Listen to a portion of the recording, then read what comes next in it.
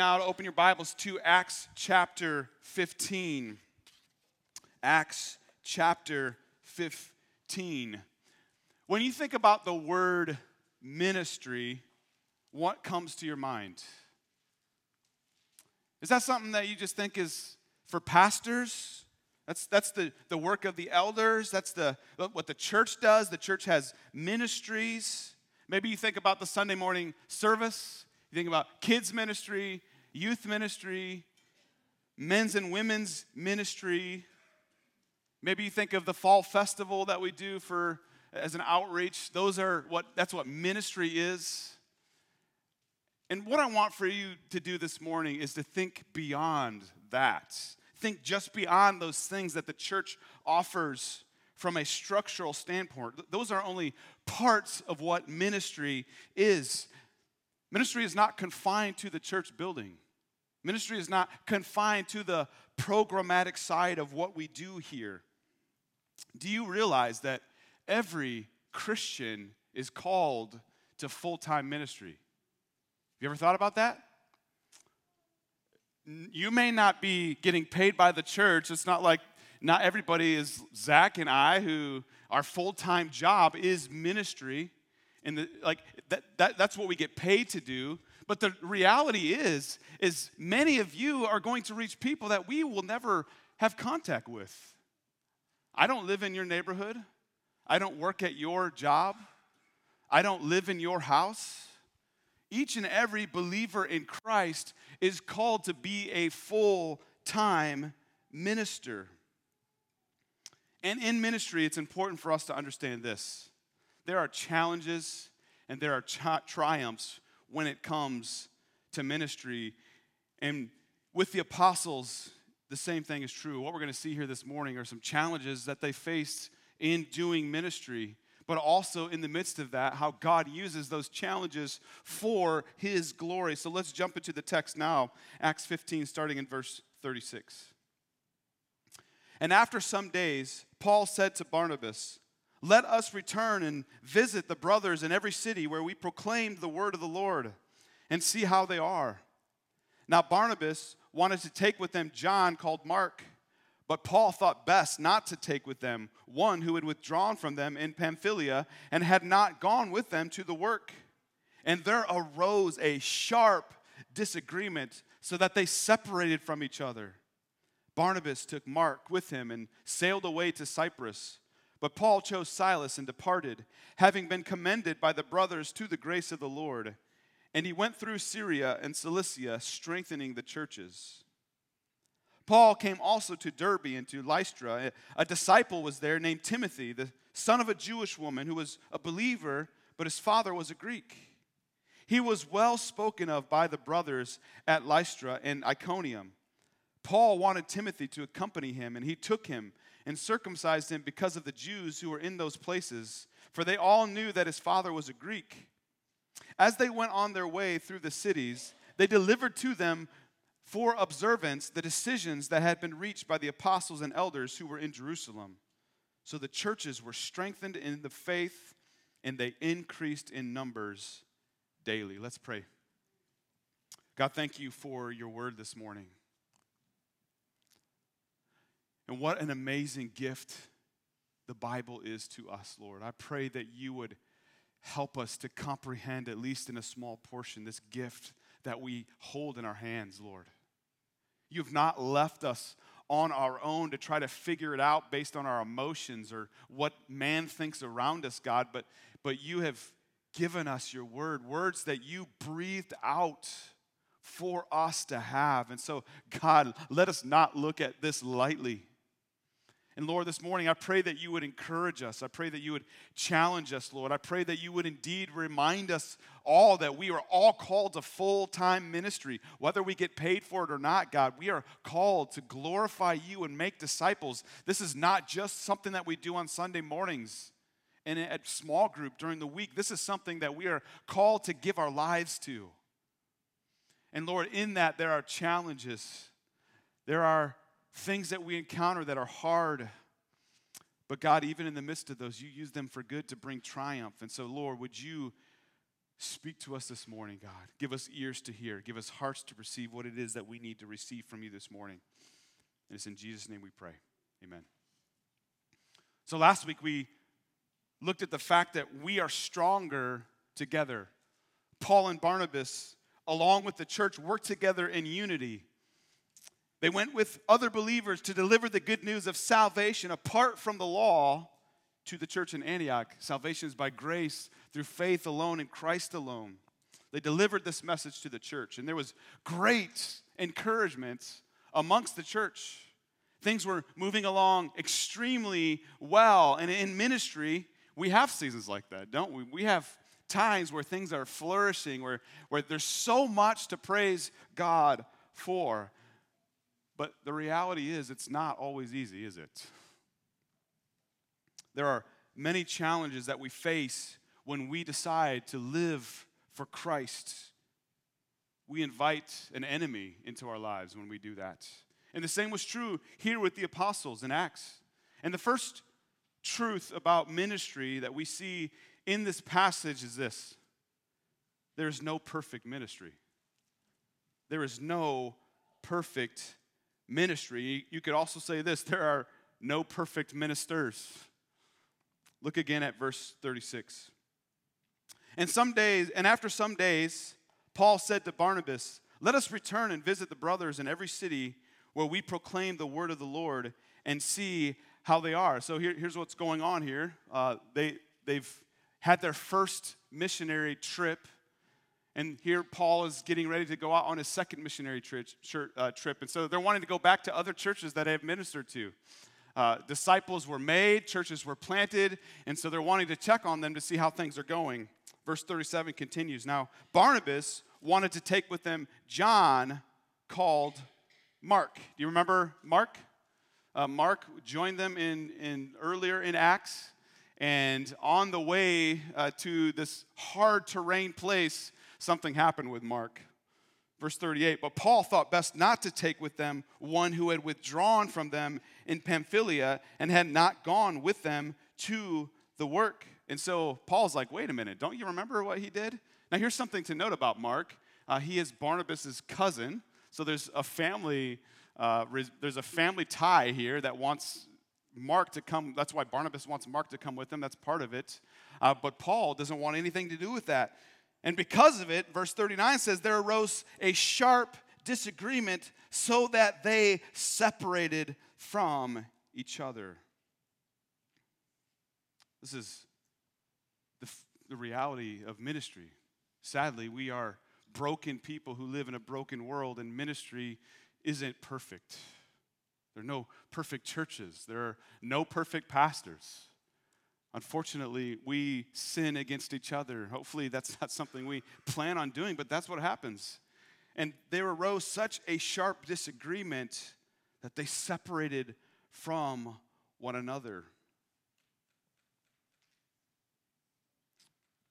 And the question that came to my mind as I'm reading through this again, I've read through this story before, but I still come with the question, like, who was at fault here? Who was the one that sinned? Was it Paul or was it Barnabas? And there's a sense where you might feel like, well, it's Barnabas, because in verse 40 it says, they commended Paul and Silas to depart by the grace of the Lord. There are other people who would think, well, because Paul was such a great leader in the church, that Paul wasn't at fault here. But we don't really truly know who was at fault here. And so let's just think about this, because I think Paul and Barnabas are different people, and they have different strengths. And the way I would say it is, I think they're both right, and I think they're both wrong. So let's look at Paul at first hand. What was Paul like? Paul was like this type A driver who pushed hard to get things done. A very gifted man who would run through a wall in order to accomplish tasks, and he could get things done. How many would agree this is a good quality to have? Absolutely, this is a good quality to have. Barnabas, on the other hand, he wasn't as focused on task as much as he was focused on people. He loved people. He was an encourager. That's what his name meant. And so he could come alongside and encourage brothers and sisters in Christ. How many of you want that guy in your church? We need both of these people. We need, on one hand, we need those drivers who are going to help us get things done, but we also need those people who are going to care well for those around us. But here's the problem with both of these kinds of people. Well, first of all, let's do a little survey here to see who we have. There's usually two groups of people in the church. There are those of us who are task-driven, type A, let's get stuff done. If you are that kind of person, just raise your hand real quick. Go ahead, raise them high. Don't be shy. You guys are drivers. You're leaders, right? And on the other hand, there are people who they care not so much about getting things done as they care about the people in the process. They care about the relationships and want to make sure. This is where I would find. So who's with me on that side of things? All right. So we're about half and half. Here's the thing: when it comes to both of these kinds of people, there are extremes that we fall off of. Each of us are tempted to fall off the saddle one way or the other. For those who are type A drivers, what can tend to happen with these people is that they don't care so much about people getting run over as long as the task gets completed. And so often what can happen is they can leave people in their dust and they've ran them over. How many of you agree that running people over is not a good idea? Now, lest you think you're a people person, that you are better, here's what happens with us.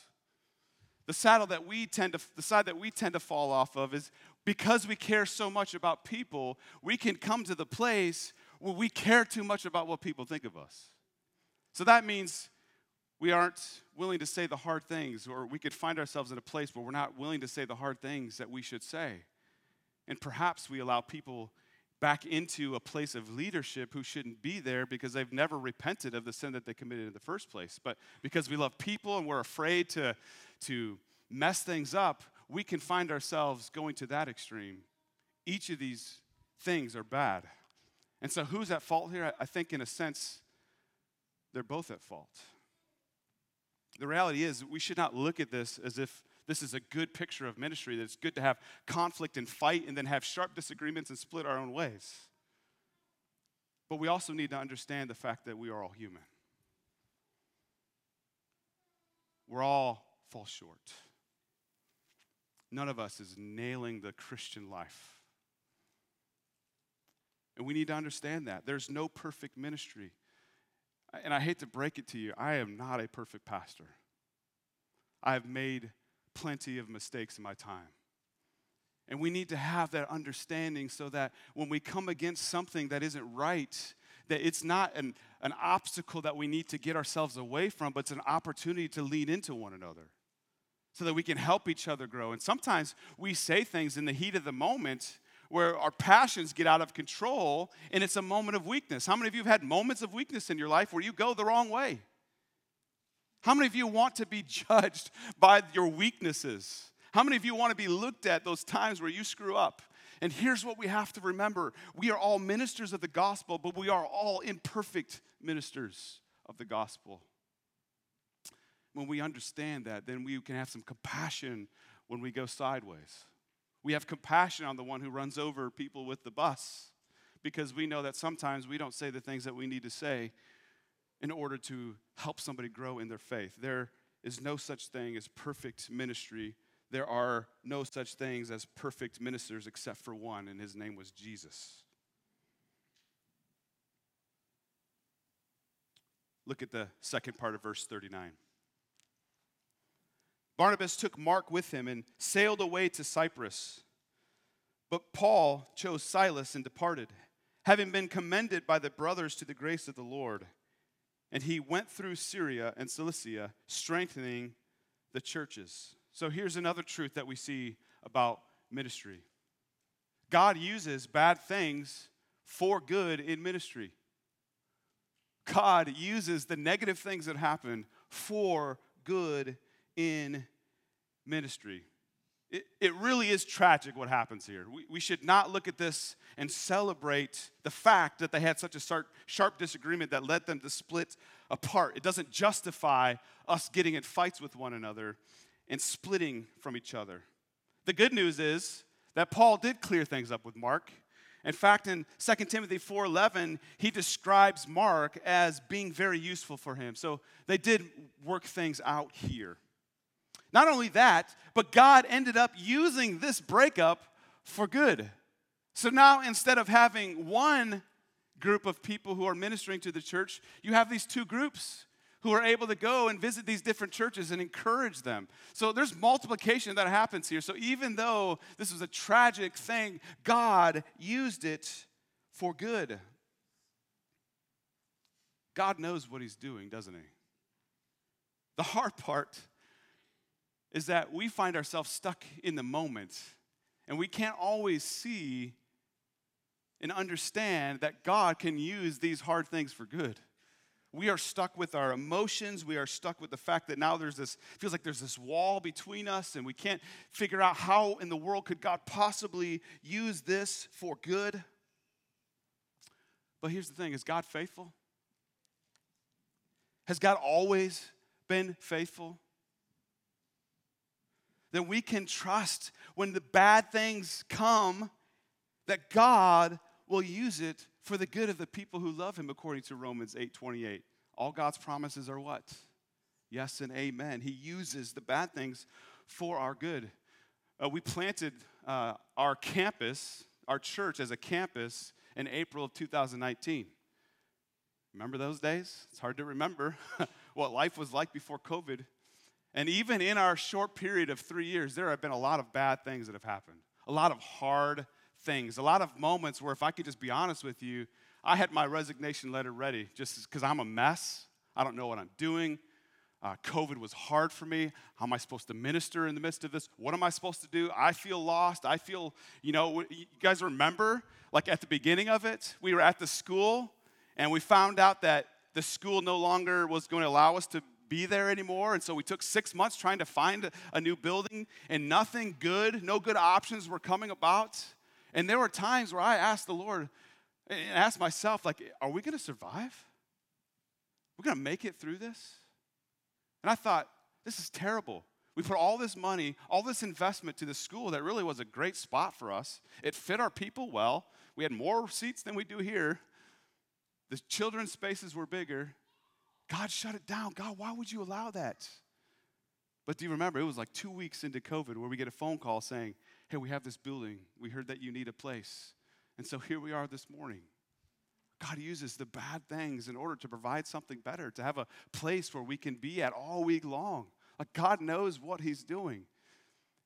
And we find ourselves in a new place where we're tight here.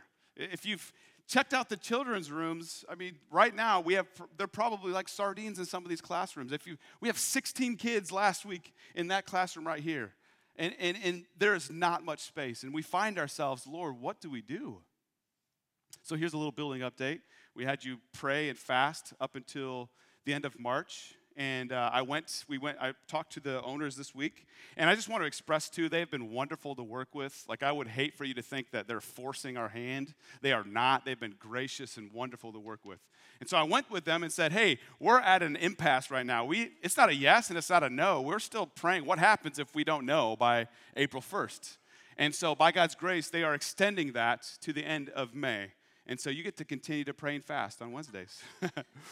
And ask that you would continue to pray that God would lead and give us direction. But we know that in the sense of, you could say that this is a bad thing. Like, yeah, we'd have to buy the building, but we don't really have money to do a big building campaign on top of that.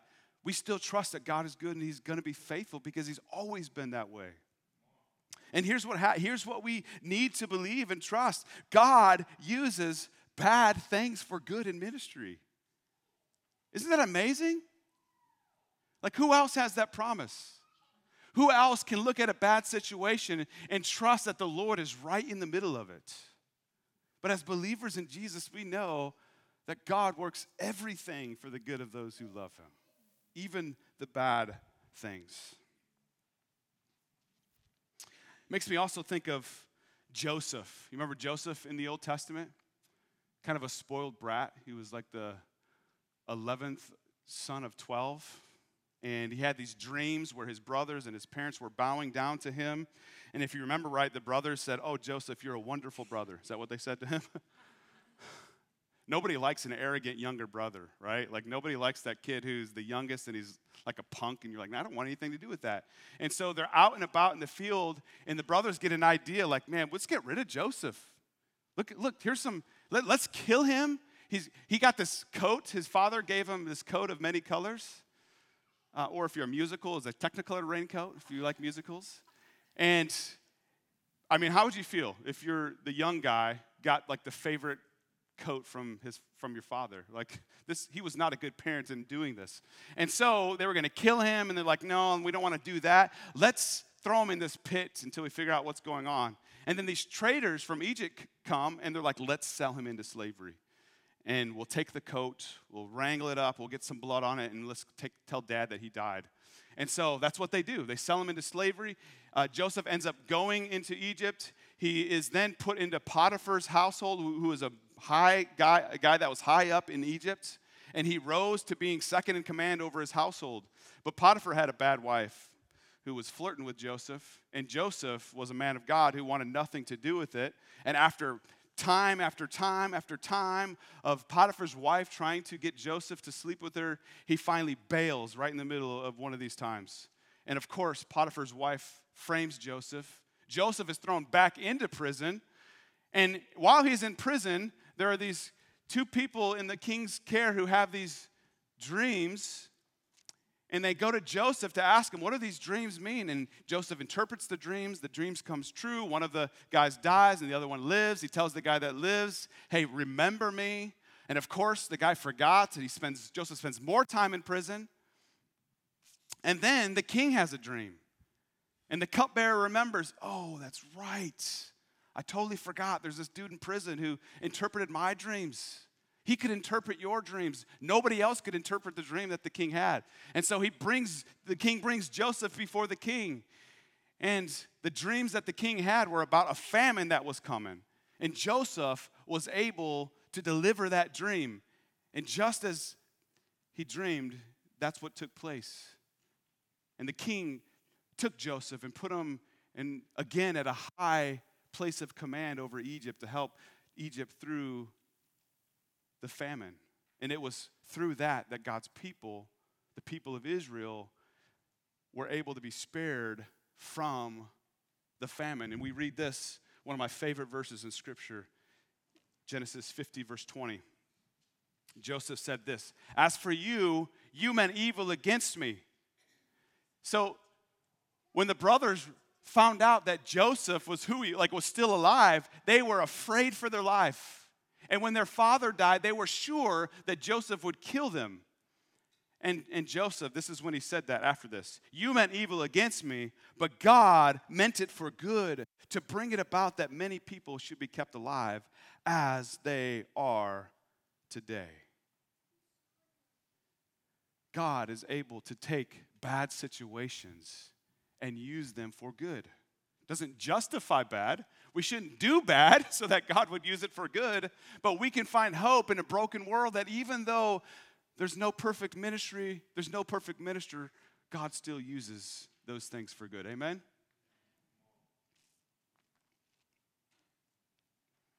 Look at verse 1 of chapter 16. "Paul came also to Derbe and to Lystra.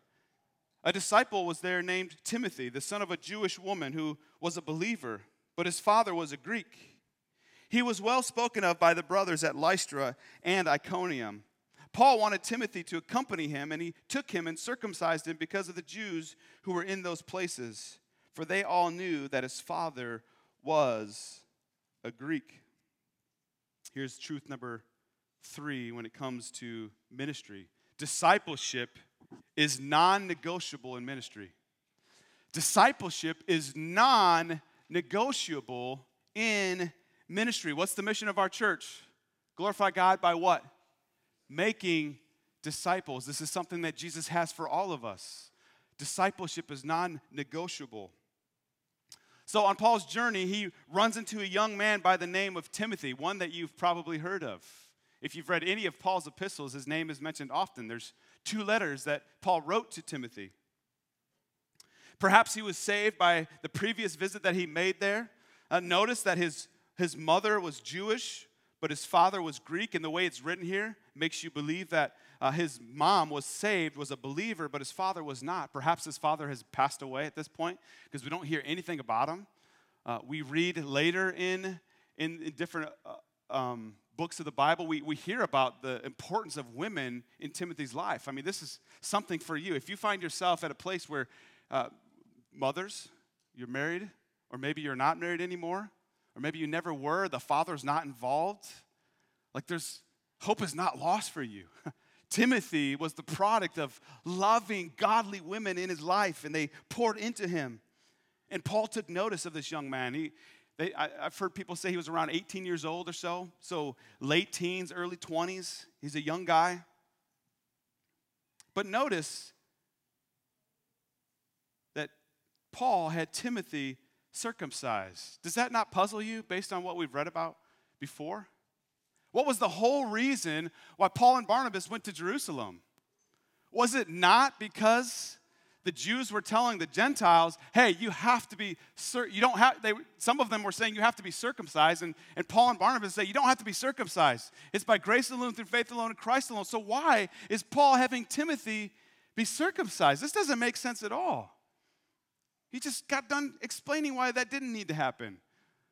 Well, I would say it's a little bit complicated here. It's a little bit complicated with Timothy, and we're going to get to that later. So just tuck that aside for right now. But here's what Paul understood about ministry. He knew that this was not something that he and Barnabas, Silas, and Mark could do on their own. Paul's life was limited. His years were limited. There would come a day where he would pass. And if there were not disciples that would rise up behind him, there would be nobody to carry the gospel. This is why discipleship is non-negotiable in ministry. Paul understood that he could not do this on his own. And it's important that you understand that Zach and I and the elders, it's not something that we can do on our own. If this church is going to grow in godliness, if we are going to see people come and repent of their sins and place their faith in Christ, it's not going to be because they came to church. It's not going to be just because of what Ben and Zach and the elders have done. It's going to be because each and every one of you are doing the work of the ministry that God has called you to do. And I think far too often we get sideways on this because we start thinking, well, who am I? I mean, I didn't go to Bible school. I don't have a Bible degree. I mean, how am I supposed to disciple somebody else? Discipleship is not about you standing in front of 100 people and preaching. Discipleship, is that part of discipleship? Certainly. I mean, I certainly pray and hope that when you come on Sunday mornings, you are encouraged, that you're challenged, that you grow as a disciple in the Lord. But discipleship goes even far beyond that. Discipleship goes beyond the worship team who comes and prepares our hearts so that we hear from the Word to remind us of the grace of God. Discipleship happens when we sit down with another brother or sister and we go through God's Word together. And we seek the Lord together. And we ask Him to open our hearts. Do you believe as a believer that the Holy Spirit dwells within you? Do you believe that? If the Spirit of God who raised Jesus from the dead lives in you, what does that mean for your capability to disciple somebody else? Discipleship is non-negotiable. And the question comes, number one, have I been discipled? Am I being discipled? Am I discipling? If God has given you His Spirit, He's given you the capability to disciple somebody else. Doesn't mean that you have to have all the answers. In fact, some of the best disciples are those who acknowledge the fact that they don't have it all together, but they're willing to seek God's Word out together. One of the greatest things about our small group that we're in, our mixed small group that we meet every other Sunday night, is that we just open up God's Word together. I don't come ready to preach a sermon. I'm like, Lord, meet with us. Let's wrestle through the Scripture together. And it's been so incredibly fruitful. Disciples are being made. Are you looking for opportunities whom you can disciple someone? Is there somebody in your life who you can just encourage? You don't have to be an expert. You don't have to be a Bible scholar in order to help somebody out. But we must realize discipleship is non-negotiable in ministry.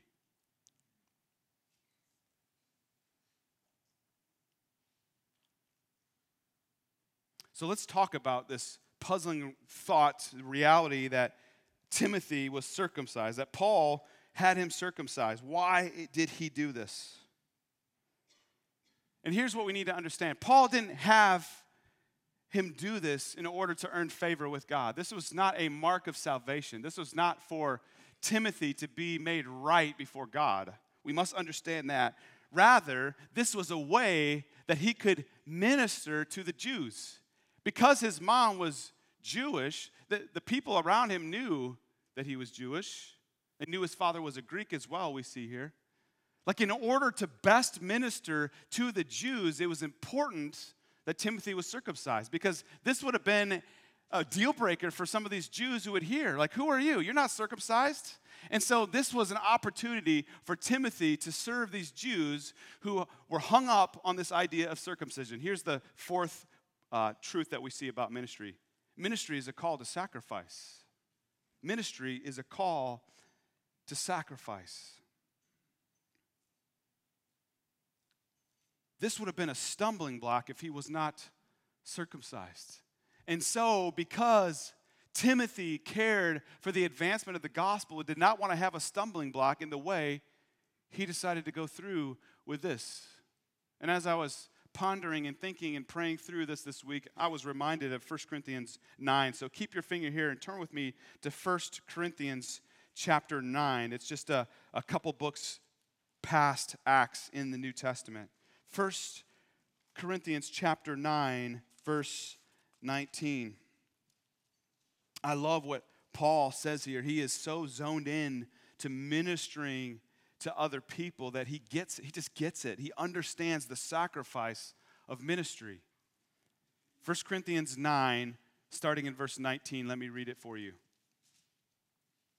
For though I am free from all, I have made myself a servant to all, that I might win more of them. So he didn't consider himself enslaved to those he was serving. Rather, he understood he was called. He was free to do whatever he wanted to, but he wanted to use his freedom to serve the people. Verse 20, to the Jews I became as a Jew, in order to win Jews. To those under the law I became as one under the law, though not being myself under the law, that I might win those under the law. And so these Jews that Timothy would encounter would be considered under the law. These are the things that they would consider under the law. And so Paul became as if he was under the law, even though he's not, in order that many Jews might be saved. And the same is true for Timothy.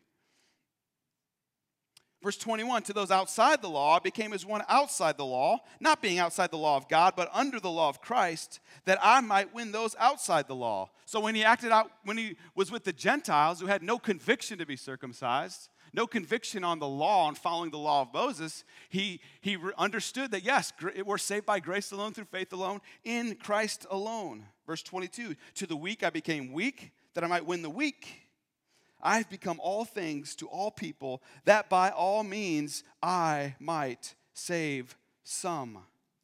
I do it all for the sake of the what? The gospel, that I might share with them in its blessings. Why was Timothy circumcised? It wasn't to be made right with God. It was because he wanted to become all things to all people in order that many might be saved. There's a sacrifice when it comes to ministry, and I think that's probably one of the major stumbling blocks of why Christians do not look at themselves as being in ministry. Is because we don't want to do the hard work. Because we don't want to deal with messy people and have to give up a night during the week that I don't really have much of in order to serve somebody who finds himself in a mess. And if that's our thinking, what we have lost track of is the fact that we are a mess ourselves. That we are in desperate need of God's grace, of God's mercy. Ministry is messy. But the reason it's messy is because we're messy. And we have to ask ourselves, are we willing to sacrifice our comforts, our freedom, our desires in order that the gospel may advance? In order that people may see Jesus? Are we willing to lay down the entertainment that we would rather spend our time participating in so that we can grow in relationship with others? So that we can pull people out of the muck as God has pulled us out while we're clinging to Him all the more. Ministry is not easy. Jesus didn't call us to be saved so that you can have an easy life. That's not the call. Many of you have probably heard that from many pastors who forget the fact that Jesus said, whoever would come after me must do what? Deny himself. Does that sound like an easy life to you? Take up your cross daily and follow me. What does that mean? Daily we are tempted to do what? We're tempted to live for ourselves. We're tempted to live for our own comforts, for our own securities. And Jesus is calling us to lay it down every day, to deny yourself. He has to tell us that because our nature is not to deny ourselves. Our nature is to do everything we can to make life easier for us. And I think that's why often ministry doesn't happen amongst believers, is because we just don't want to sacrifice. But isn't that what Jesus did for us? I mean, think about this. Think about if you were Jesus. You're enjoying heaven.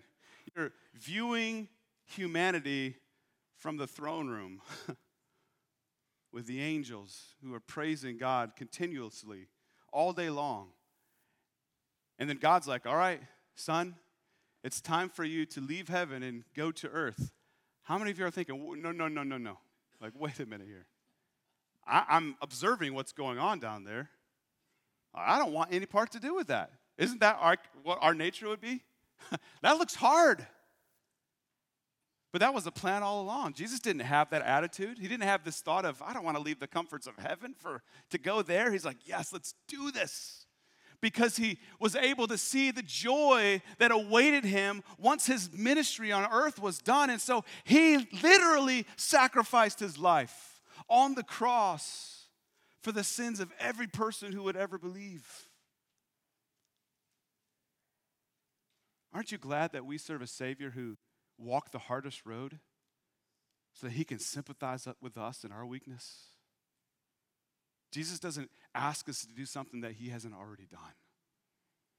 How many people, how many bosses demand things from you whom they're never willing to lift the finger to do, and yet our Savior, our Creator, the one who is worthy to just strike us down, laid it down for us. Ministry is a call to sacrifice. It's not easy, but it's worth it.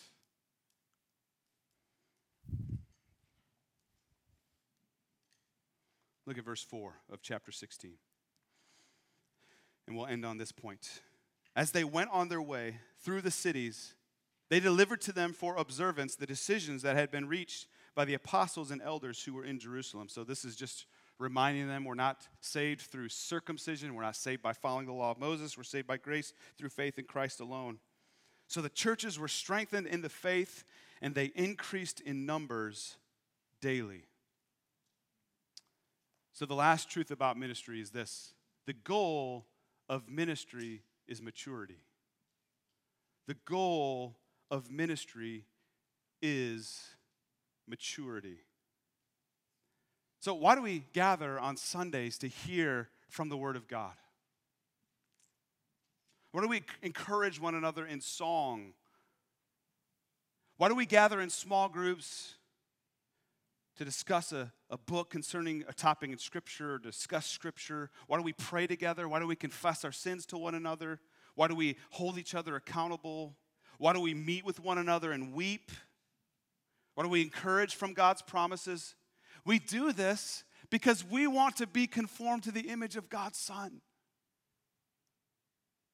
What's the job of the pastors and the elders of the church? It's to help our people come to maturity in Christ. And when we are living mature in Christ, people observe it from the outside and think, what is different about you? I want it. We don't come to church in order to feel good about ourselves. I don't want to deliver a message just to tickle your ears. We're not going to sing songs about us.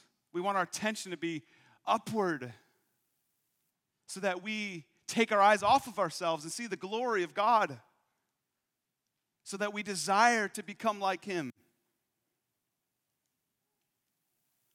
We don't have worship in order for you to have your emotions stirred and have your feelings met. We want you to encounter the living God, and I don't want you to leave here changed. The goal of coming together is so that we become more and more like Jesus. And so as you observe your life, do you see this growth that's taking place? Are you becoming more and more like Christ? Not perfect, but He who began a good work is bringing it to completion. And so there's progress for those who are true believers. Is there progress in your life? Do you come ready to receive from the Lord? Do you come expecting God to show up? That might be one reason why Sundays do nothing for you, is because you come to check a box. Hey, I should go to church. That's what good church people do. But do you come realizing where two or more are gathered in His name, that God is surely with us? Do you believe that this is the true Word of God? That He wrote this? All Scripture is God-breathed and useful for teaching, rebuking, correcting, and training us, so that what? The man of God may be thoroughly equipped for every good work. That sounds a lot like maturity. Are you growing in Christ? Are you maturing? Maturity looks like this. We stop focusing so much on ourselves, and we start to realize, I want others around me to taste and see that the Lord is good, to experience God as I have through His Word.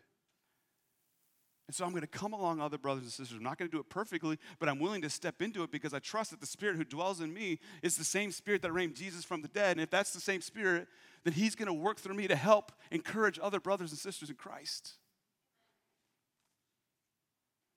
Do you have a Timothy in your life? Do you have a Paul? Perhaps for some of you, the best step for you is maybe not thinking about a Timothy, but man, you just need somebody who can pour into you, that you're willing to say, I need help. I want what you're talking about, but I don't know how to get there. That's a great place to start. The goal of ministry is maturity. Why should you give your lives to ministry wherever you are? It's because the mission of our lives is to glorify God by making disciples of Jesus Christ. We are all in full-time ministry. Is ministry hard? Yes, incredibly so. We are all messy, and therefore ministering to one another will lead to messes at times. But we can trust that through the hard things, through the bad things that come about, God can work it for our good. So don't give up when it's hard. And remember, ministry is a call to sacrifice. Ministry is a call for you to lay it down so that God would be glorified through your life. And as we do that, we're going to see God mature us. And we're going to see others conform to the image of Christ. Amen? Let's pray. Father, I thank you for your grace. I thank you for your mercy. I thank you for the reminder this morning that ministry is no cakewalk. When we choose to put you at the center, Lord, we are inviting someone whom we are getting in the way of. We are inviting an enemy in our life. And we also have to deal with our own flesh. God, remind us this morning that we don't wait to get involved in ministry when we're perfect, because that never comes. Lord, we are all people in need of change, just looking to help other people in need of change. There's only one true, perfect shepherd, Jesus. And God, remind us that through the mess, Lord, that you are working everything for the good of those who love you, Lord. What an amazing thing, Lord, that we're going to get it wrong. We're going to screw up. God, lead us to repentance, but Lord, also help us to trust that you work despite our failures. You know our weaknesses, Father. And when we are weak, you are strong. It's amazing. So, Lord, let us be willing to make the sacrifice. Remind us that discipleship is non-negotiable. It's not something we can pass up. It's not something that we leave for somebody else. Encourage us, Lord, that if the Spirit who raised Jesus from the dead dwells within us, there is great power that we can use to glorify your name and help mature other believers. So God, grow us more and more and more into the image of Christ. Mature us as a church. God, keep us from just being so internal that we would be reminded of the world that's out there. Reminded of the mission field that needs believers who are living authentic Christian lives. God, be glorified through our lives. It's in Jesus' name we pray. Amen. Let me leave you with a couple action steps that you can put into practice if you want to go a little bit deeper, a little bit further in what we've talked about. I encourage you to memorize 1 Corinthians 9, 22 and 23.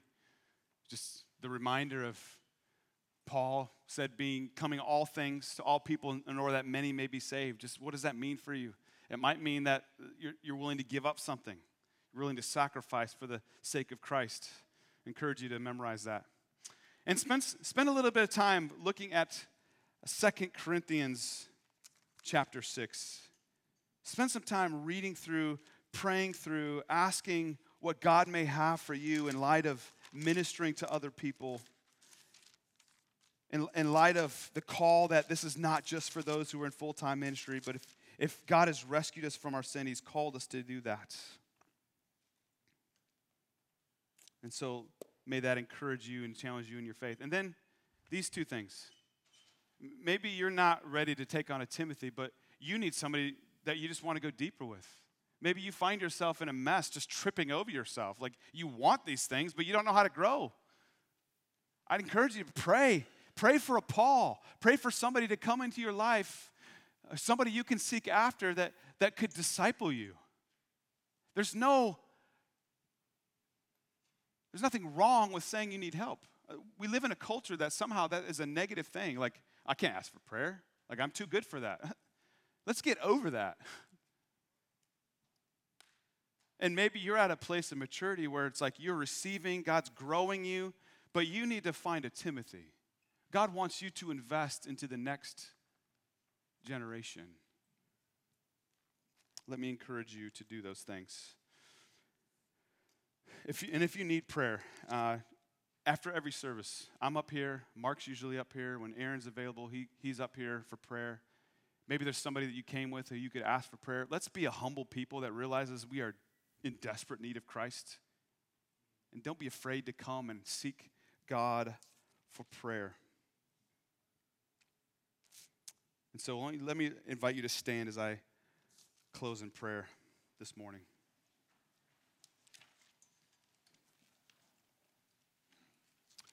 Father, thank you for this time that we have. I pray for us, Lord, as we leave the comforts of the church building to go into the world.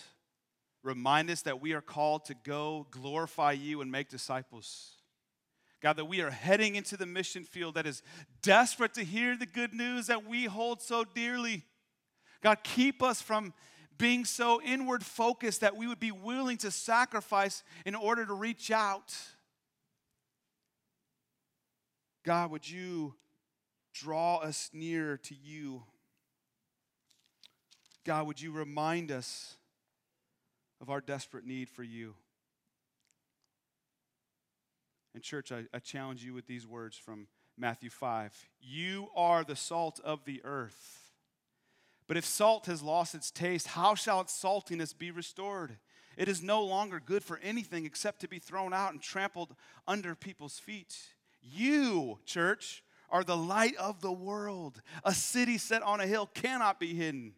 Nor do people light a lamp and put it under a basket, but on a stand, and it gives light to all in the house. In the same way, let your light shine before others, so that they may see your good works and give glory to your Father who is in heaven. God, let this be true of us. Remind us that we are the salt and light. Let us shine bright and true for you alone, for your glory alone. And it's in Jesus' name we pray. Amen. Have a great week. Love you guys.